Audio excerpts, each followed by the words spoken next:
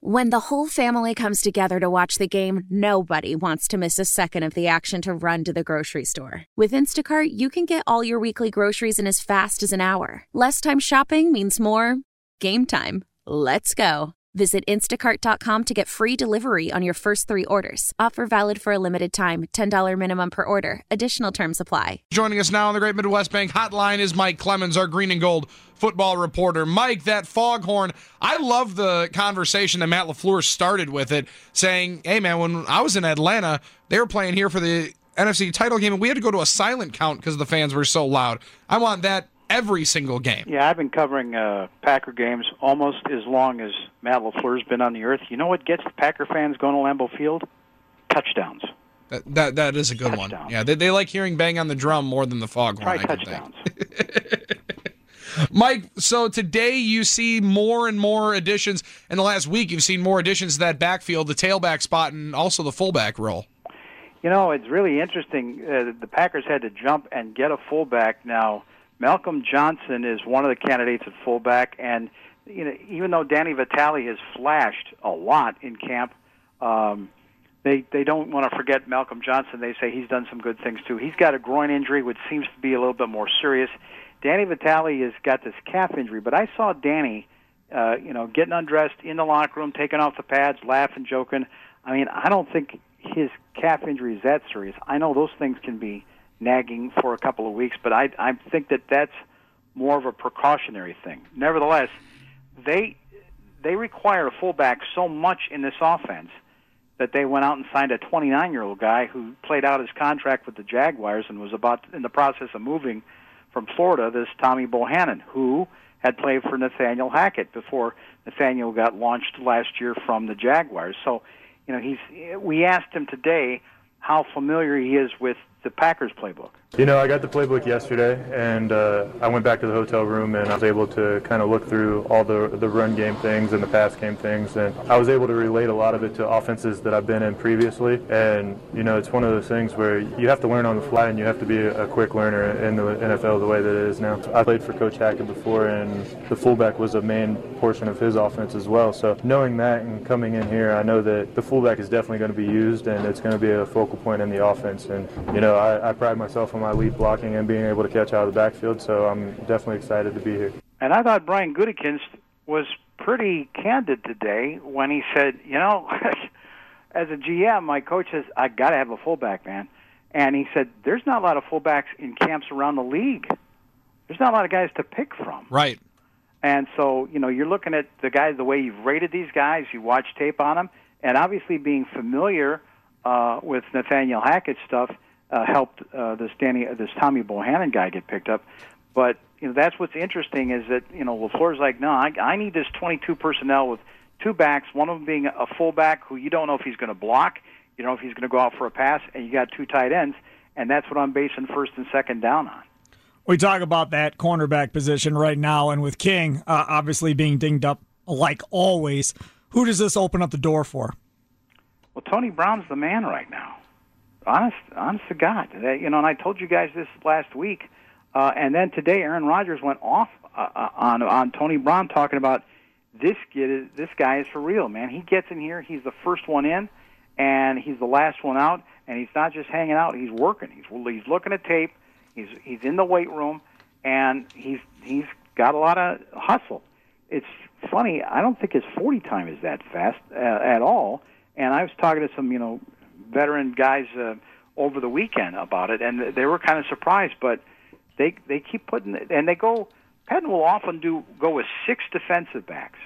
You know, he'll have Jair and Tremont, and then this Tony Brown, and then Raven Green, maybe he's like a hybrid safety, and then you got Adrian Amos, and then this Jamerson, Latrell Jamerson from the Badgers, number 21. He's been getting a lot of snaps because they're slowly bringing in Darnell Savage, the first-round pick, but they'll put those 6 guys, and then that means you got a 5-man package up front. And Rodgers today said, "Man, when you got the 2 Smiths, Rashawn Gary and Kenny Clark, that's a handful when you're talking about trying to figure out what your pass protection is going to be." Let me ask you a little bit about Aaron Jones. How did he look today? But good. But they're not. I don't guess they're not going to run him in the game. Okay. And he was running sprints along the sideline. He ran about 10, 40, 50-yard gassers on Saturday. And, and it was kind of fun in that way because it was right in front of us, Gary, where we stand right there on the sideline. And you could really see just how much speed that guy's got. I mean, the whoosh when he goes by. So, give it another week, and he should be okay maybe for the next game against the Raiders. Mike, I don't have a question. I don't have a question. I just have a comment. Your one-on-ones, okay? Now, I'm not just saying it. I'm a little biased, whatever. However people want to take it. Your one-on-ones are the best I've ever heard. And I think guys like talking to you, and you get stuff out of them that they normally don't get out of the media, and it's amazing what you can learn. And I like the fact that you're there seeing these guys every day, and you don't get a lot of credit for it. And I'm surprised by that because you just do such good work up there. But the one-on-ones, I bet you I have 10 one-on-ones from you, and I've learned something from each one of these guys that I probably wouldn't have learned, and that's a tribute to you asking not only good questions, but that means a guy feels comfortable talking to you, especially. But I do want to mention one thing. Gutekunst said the 30 to 53 guys, that's going to go down to the wire, to the last preseason game. Were you surprised by that comment, or it's a little bit, kind of open competition with some of these guys we saw in the first preseason game? No, and that's got to do, I think, with the new coaching staff. And let's take Lane Taylor. Yes, that's a good one. Yeah. You don't have a job. Who are you? Dude, when we say you got to hustle the line, you're new to us. And if you're lacking, then Elton Jenkins, this kid's big, and he's strong. And, it'll take us a time to get his footwork down to where we want to, or how he's going to handle with the hand-to-hand combat of a veteran NFL defensive tackle. But we'll just start coaching up this kid if you're not on the same page. Mm-hmm. So you can't have that veteran, I know what we're doing here. No. And so they say that Lane responded. They thought he responded in the game against the Texans, and because he was the only starter that was out there. They rested 26 guys. And in terms of talking to these players, Lee, I am not a stats guy. And that's an important thing about this. There's a lot of guys that before they go into the locker room, they prepare and they look over all these stats. And then they think they come up with an angle and say, well, here's where this guy's failing, or here's where this guy's actually kind of hot. So that's the angle I'll take. And that's very important. And I do some of that. But at the end of the day, it's like Tony Brown. Who wants it? Who wants it? Mm-hmm. Who's getting along with these guys? Who's taking notes? Who's driving his teammates nuts because he won't shut up? At the end of the day, the Packers make a lot of cuts based on if you're going to fit in the locker room, for better or for worse. And that's the way they believe that you can survive 16 regular season games and get into the postseason is if you work together better, rather than, well, I get some great stats, but I'm going to hold up the whole team because I don't like my new helmet. Those kinds of things. Mike, it feels like, too, though, Mike, that Brian Bulaga's had a pretty quiet camp, hadn't he? Brian Bulaga's had a quiet camp. Equinemius St. Brown has had kind of a quiet camp. And Bulaga, they keep resting. Yeah, okay. He goes like 4 days, and then he takes the third practice off. Really? Okay. So I don't know if that's because a knee keeps swelling or whatever. He was very forthcoming at the start. And the Jason Spriggs thing, and that's a good example of what's going on up here as well. It's like we forget about we traded up from the second round and all that. Bulaga took off the first day in pads, so hey, Jason, here's a great opportunity. He's been around long enough. Snaps. Yeah. And the next day he's on the sidelines because he pulls a muscle in his back, and that's it. They're done. There's stuff always happens to this guy. I remember there was 2 years ago at the end of the season where he got his kneecap dislocated. Yes, I do remember that. What was amazing is that he somehow got through that without needing surgery, so he was able to get going in the OTAs and minicamp.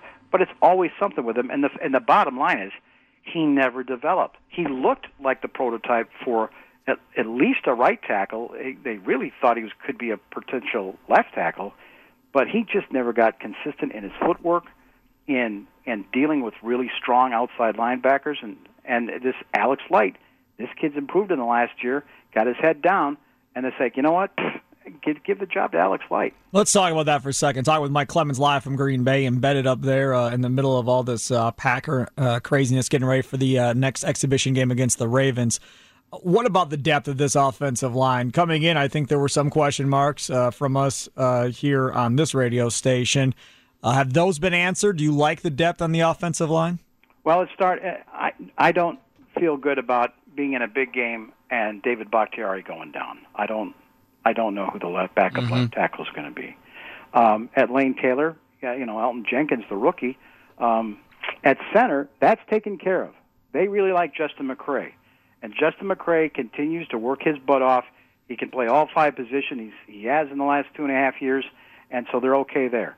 Right guard, Billy Turner or Lucas Patrick, you're okay with those guys. Bulaga, and then we mentioned Alex Light. Pankey, Adam Pankey seems to have taken a step up.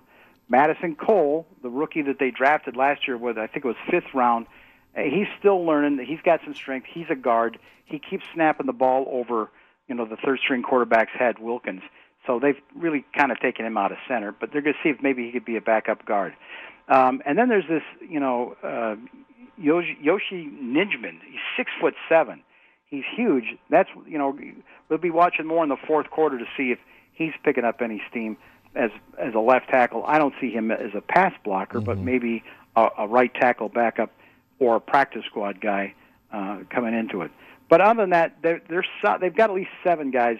You'd like to have 8 that I feel good about going into the campaign. Mike, it seems like, and tell me if I'm wrong here, you're up there every single day, so you hear him all of this time.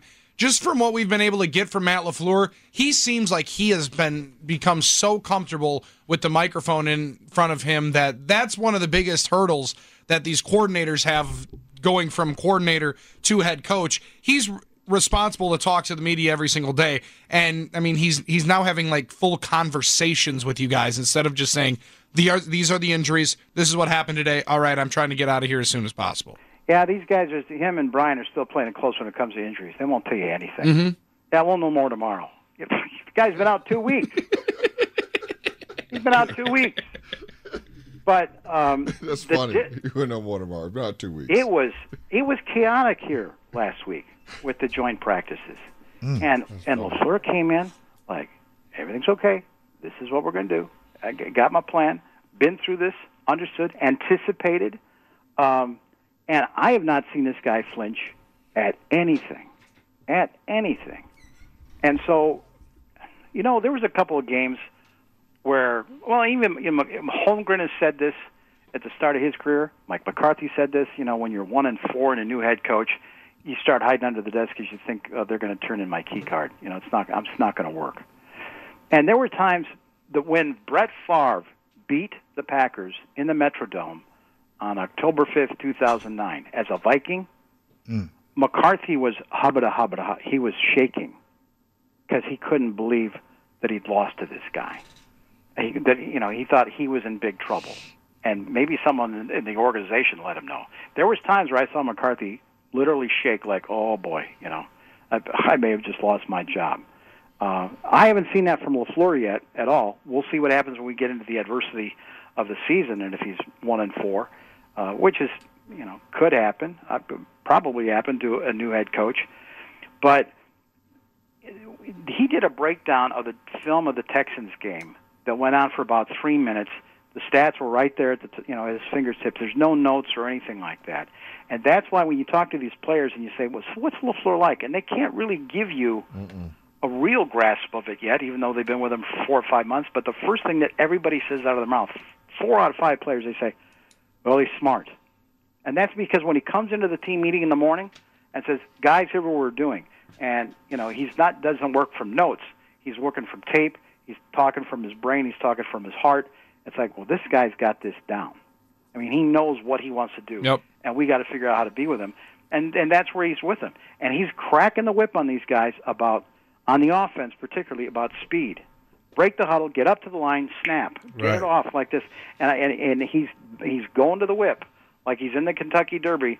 These guys can never quite get fast enough, And that's what he wants. He wants absolute tempo in 90-minute practices, and the rest of the time we're in meetings and we do walkthroughs so that you're totally not thinking. And when you hit the practice field, when you hit the playing field, you're the fastest team in the NFL. That's what they're trying to get going right now. So today was kind of funny, though, when this chopper starts hovering over, flying over the practice field. And everybody's looking up and kind of elbowing like, what the hell is that?